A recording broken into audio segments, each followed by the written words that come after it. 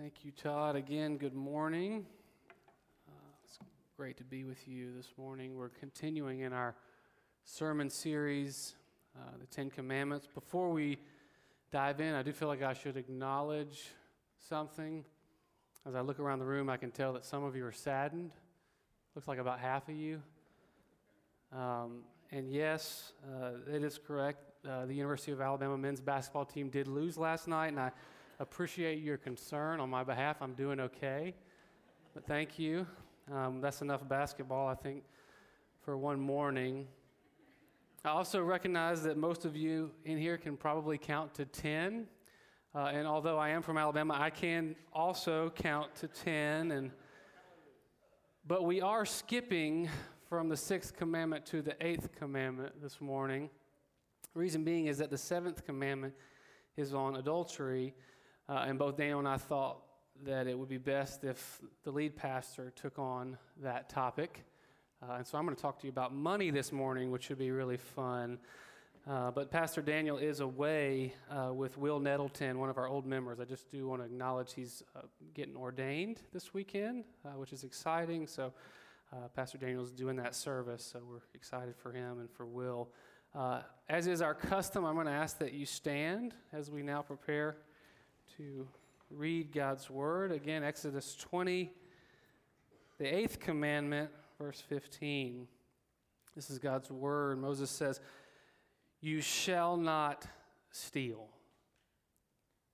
Would you join with me now in prayer? Father, the prophet Isaiah says, "The grass withers and the flowers fade, but your word endures forever." We believe that's true, God, that your word is powerful, that it reveals you to us, and it reveals to us how you would like for us to live. God, I pray that this morning as we dive into your word, that we would encounter you, the living God, and that we would be transformed. God, I pray that you give us eyes to see, ears to hear, and hearts to understand. In Jesus' name, amen. You can be seated.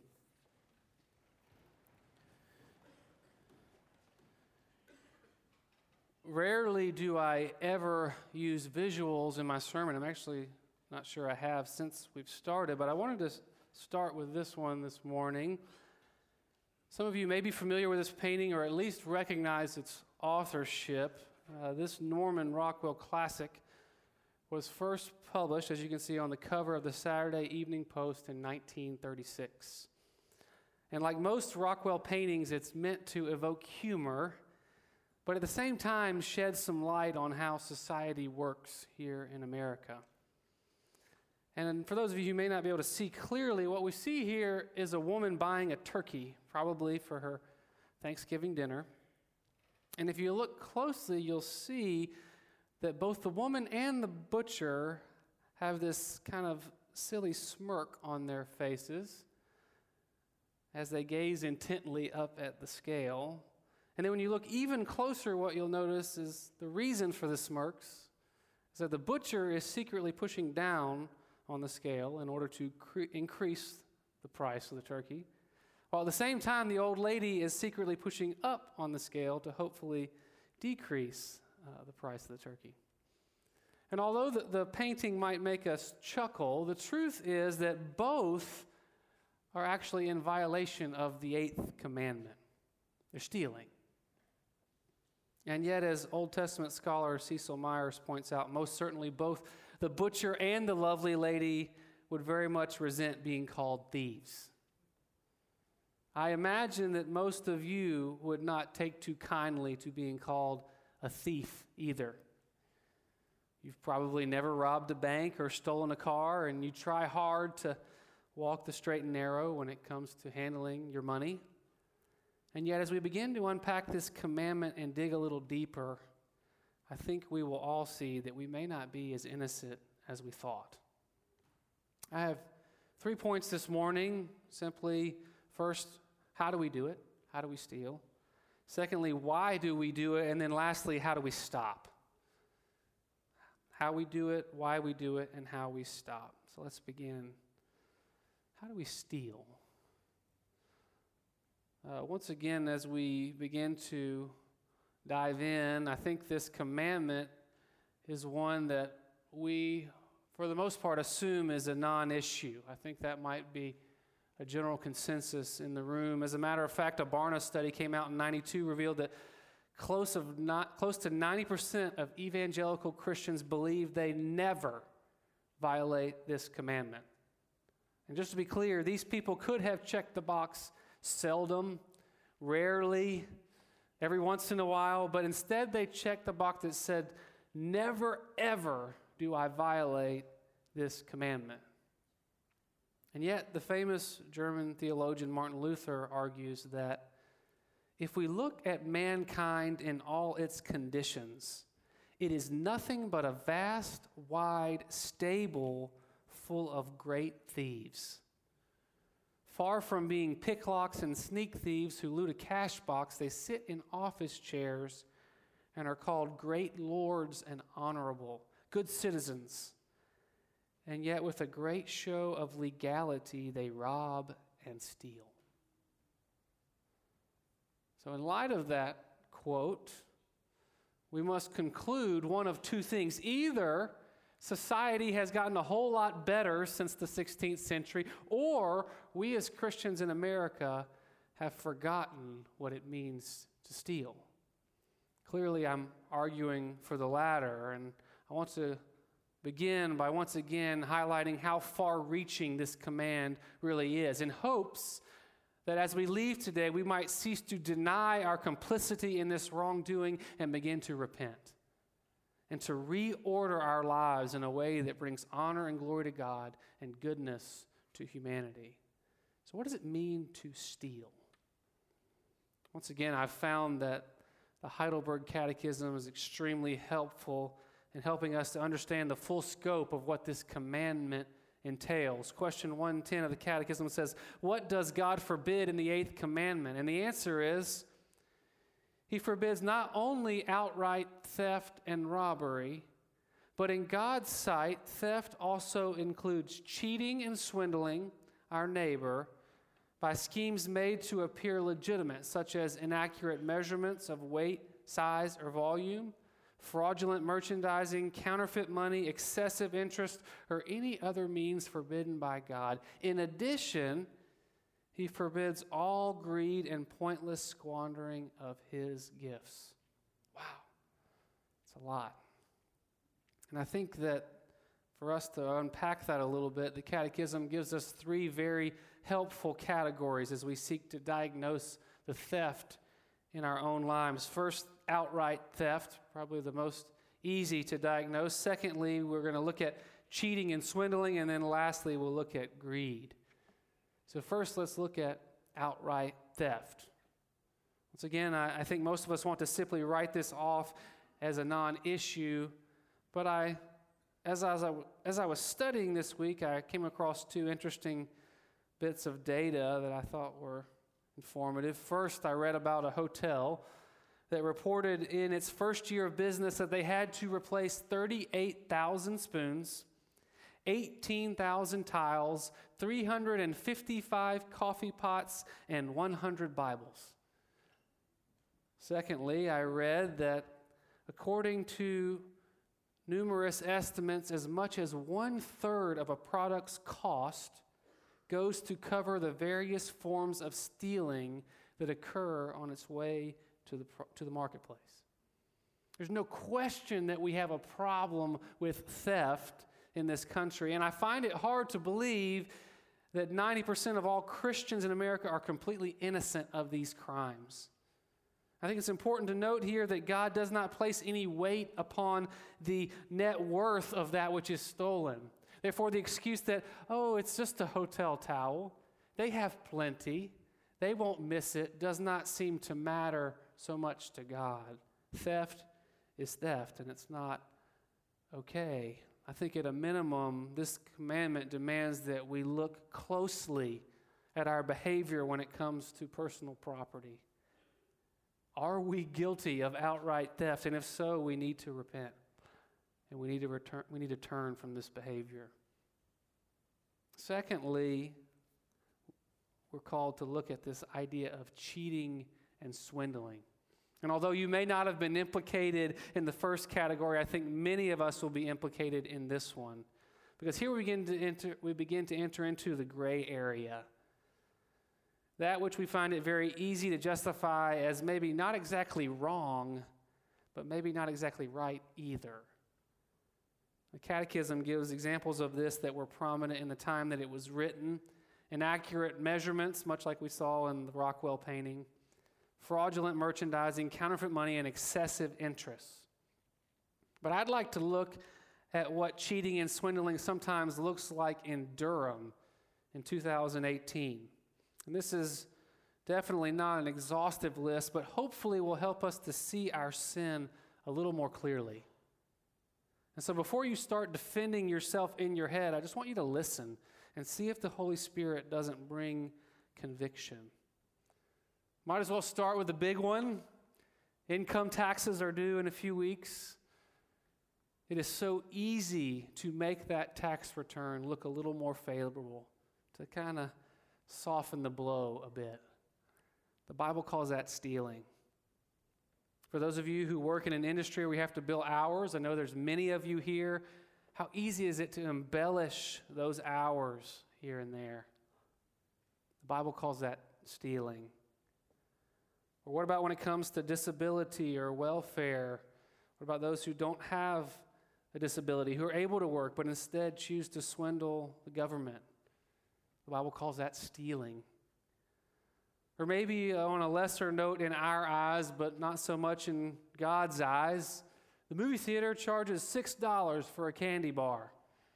So I put one in my pocket instead of purchasing one from the concession. The Bible calls that stealing. Or your friend has a Netflix subscription and they don't mind sharing their account name and password with you. What's the harm? The Bible calls that stealing. Obviously, there are countless examples out there of ways that we can manipulate our situation to save $1. And yet my hope this morning is that we would begin to see that these situations are opportunities for us to either choose to steal or not to steal. That we have a choice to make and that God cares about the choice that we make. Which leads us to this third category, greed. And I find it hard to believe that all of us aren't implicated here. And I think this one is so hard because our society has come pretty much full circle and now in many ways recognizes greed as a virtue rather than a vice. President Reagan himself said in 1984 that there is nothing wrong with greed since it turns the engines of the market. As I've been studying and praying this week, I've come to realize that we as Christians need to think long and hard about how the capitalist system that we are living in is shaping our hearts, shaping the way that we do business, how the world that we live in is fostering greed in each and every one of us. Can I get real with you for a moment? This whole sermon series has been rocking me, and once again this week I found myself convicted to the core. You see, this is true. I recently stumbled into a niche market that is surprisingly unsaturated. That market is the secondary ticket market for concerts and shows that are happening in the Triangle. Some of you guys are writing this down. I can see it. And I discovered that it's very easy right now to purchase tickets to events and turn around and sell them almost immediately for a profit. And I was getting really good at this. And then this past week, as I was reading and studying and praying, I got stuck on this idea of greed. And you know what one of the clearest evidences of greed is? It's that you do business with no concern whatsoever for the consumer. Greed, and capitalism for that matter, tells us that our goal should be to buy low and sell high, right? To sell goods and services at the highest price that the market will allow, because that's the best way to make money. And greed could care less about how that affects society. So let me make this plain for you. I started this side business, buying and selling concert tickets, and then I took a step back this week and began to ask some hard questions. The question is, what am I offering to society through this business? How does society gain from my labor? And you know what I discovered? The only thing that society gains from my labor, from this business endeavor, is more expensive tickets. That is what I'm offering to Durham, North Carolina, to you, through my labor. And you know what's sick? It's sick that I could do that for a season and not even recognize that there's something wrong with that. I had so embraced the economics of capitalism as right that I was ignoring any sort of ethical issues that might be present with what I was doing. C.S. Lewis, in commenting on how greed is taking over, said, "I wish we didn't live in a world where buying and selling things seems to have become almost more important than either producing or using them." Church, we need to look at our hearts, especially when it comes to our business practices. What is our goal? What is motivating our work? Because if your goal is simply to accumulate wealth, then you will bow down to the rules of the market and you will take advantage of people at every turn. And you will feel fully justified by declaring, that's just good business. That's just good business. That's how you make money. The English reformer Thomas Bacon, he offers a different ethic, an ethic that stands in stark contrast to the ethic embraced by our capitalistic society. He says, "They that exercise themselves in merchandise ought so to travail that they may deal truly and faithfully with all men, having ever an eye not so much unto their own private profit as to the commodity of the country wherein they dwell, remembering also that we be not born for ourselves, but to do good to others and to serve others." Or put even more simply, again by Martin Luther, the Christian cobbler has a special duty to make a good shoe and sell it at a fair price. Is that true of your work, Christ Central? Do you strive to make a good product and sell it at a fair price? Or does greed get in the way? If so, the Bible says that we are robbing society of what we can and should be offering. You shall not steal. Which leads us to our second point. Why do we do it? What is wrong with us? What is wrong with me?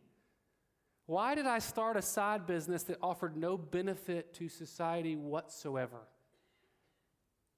Because I love money. I love it. I love money. As much as I wish it wasn't true, I know that money has a powerful hold on my heart. And I wish I could use the excuse of ignorance, but the Bible is full of warnings about the love of money. Listen to what Jesus says. He says, "Do not lay up for yourselves treasures on earth where moth and rust destroy and where thieves break in and steal, but lay up for yourselves treasures in heaven where neither moth nor rust destroys and where thieves do not break in and steal. For where your treasure is, there your heart will be also. No one can serve two masters. For either he will hate the one and love the other, or he will be devoted to the one and despise the other. You cannot serve God and money." You can't. The Bible makes plain that at the root of all sin is idolatry. Idolatry being when we worship created things rather than the Creator. And there's so many different forms of idolatry and so many ways that idolatry rears its ugly head, but no other idol is specifically named in the Bible more than money. God seems to be keyed in on this fact that this particular idol is pervasive. This particular idol is dangerous. If you're not careful, it will own you. It will own you. And we all know that's true. It's not whether or not it's true. It's how true is it in my heart? How quickly does our relationship with money shift from a healthy desire to something that we treasure, something that we can't live without, something that controls our hearts and in turn our behavior? And it's when this happens, when money becomes our heart's treasure, that our pursuit of money becomes suspect, that we begin to break the 8th commandment. And all of a sudden we find ourselves doing things in order to get money that we might not have considered before. Because we got to have it, no matter what the cost. Which leads us to our third and final point. What do we do? So what do we do? How do we stop stealing? What I'm about to say is going to sound ridiculous to many of you, but I ask that you bear with me. I think the most powerful way to counteract our love of money is by giving it away. Now, before you write me off as crazy, I want you to know this is not my idea. It actually comes from Jesus. Paul informs us in Acts 20 that Jesus said, "It is more blessed to give than receive." And the wording is critical here. Jesus does not say it is more obedient or more righteous or more honorable to give than receive. No, he says it's more blessed. When we look at that word blessed, it's best defined as denoting transcendent happiness. Jesus is not saying that it's the right thing to do. Rather, he's saying there is more joy to be found by giving stuff away than by acquiring it. How could this be? How could giving stuff away possibly produce more joy than receiving it? I think the answer is that in our generosity, we break the chains of bondage that money holds on us. We tear down the altar of money in our hearts. And when we do that, it frees us to something, to worship something, to love something more worthy as our treasure. I love how Reverend Kent Hughes says it. He says, "Every time I give, I declare that money does not control me. Perpetual generosity is a perpetual deification of money." And the beauty is that when money no longer has a hold on us, we can begin to allow it to have an appropriate place in our hearts.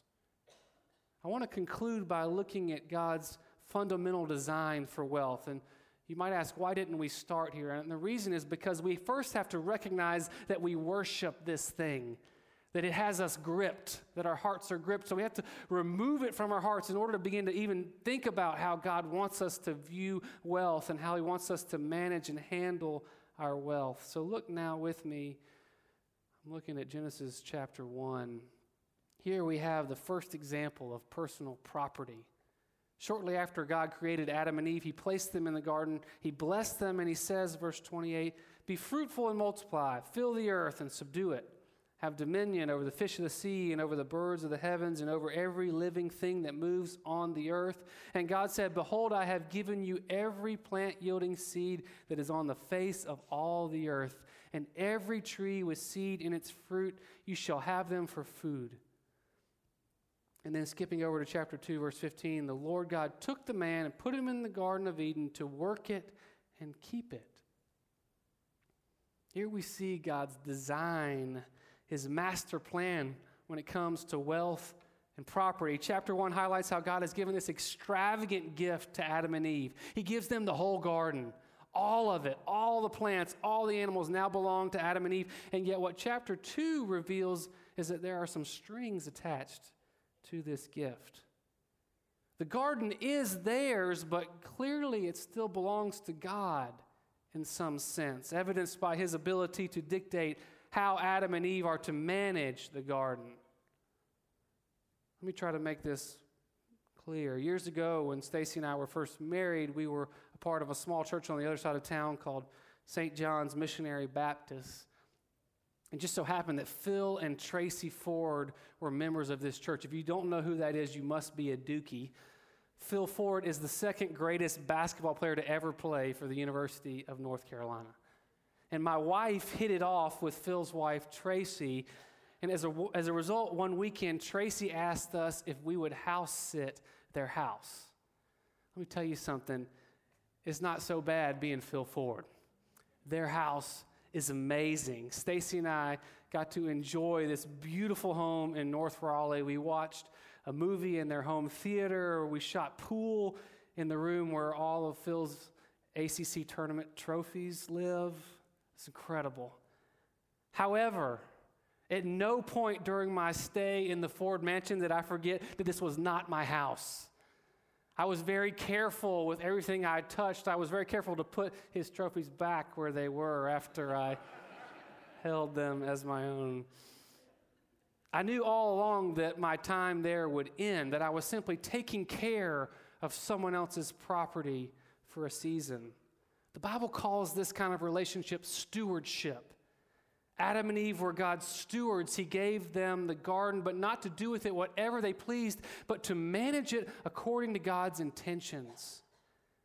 And church, when we live generously, we live into this idea that all that we have is truly a gift from God. It doesn't belong to us, but has been bestowed upon us as God's faithful stewards. I love how Jerry Bridges really summarizes this. He says, in light of this truth of stewardship, we have three choices when it comes to our stuff. We can believe that what's yours is mine and I'm going to take it. What's mine is mine and I'll keep it. Or we can believe that what's mine is God's and I'll share it. Now we kind of begin to see the full weight of the eighth commandment.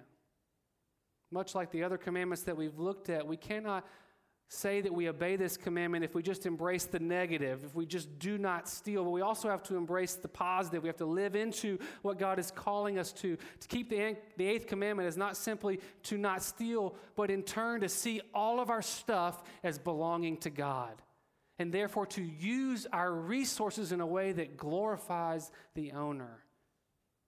This is why the 4th century church father John Chrysostom could make this statement about our lack of generosity. He says, this also is theft, not to share one's own possessions. He says, I beg you remember this without fail, that not to share our own wealth with the poor is theft from the poor and deprivation of their means of life. We do not possess our own wealth, but theirs. To truly obey this commandment is begin to see our wealth as a gift from God and to use it for His glory.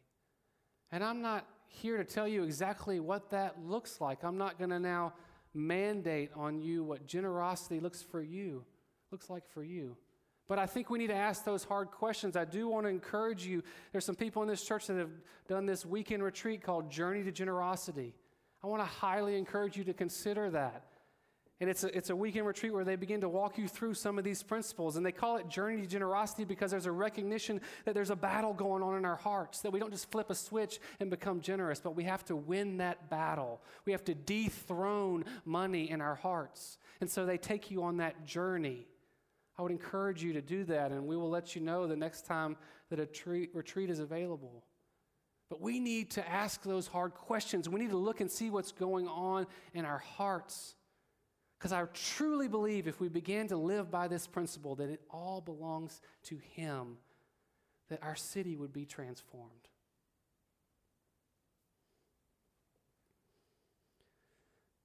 As we prepare to leave this morning, once again, I don't know about you, but I feel exposed in my sin.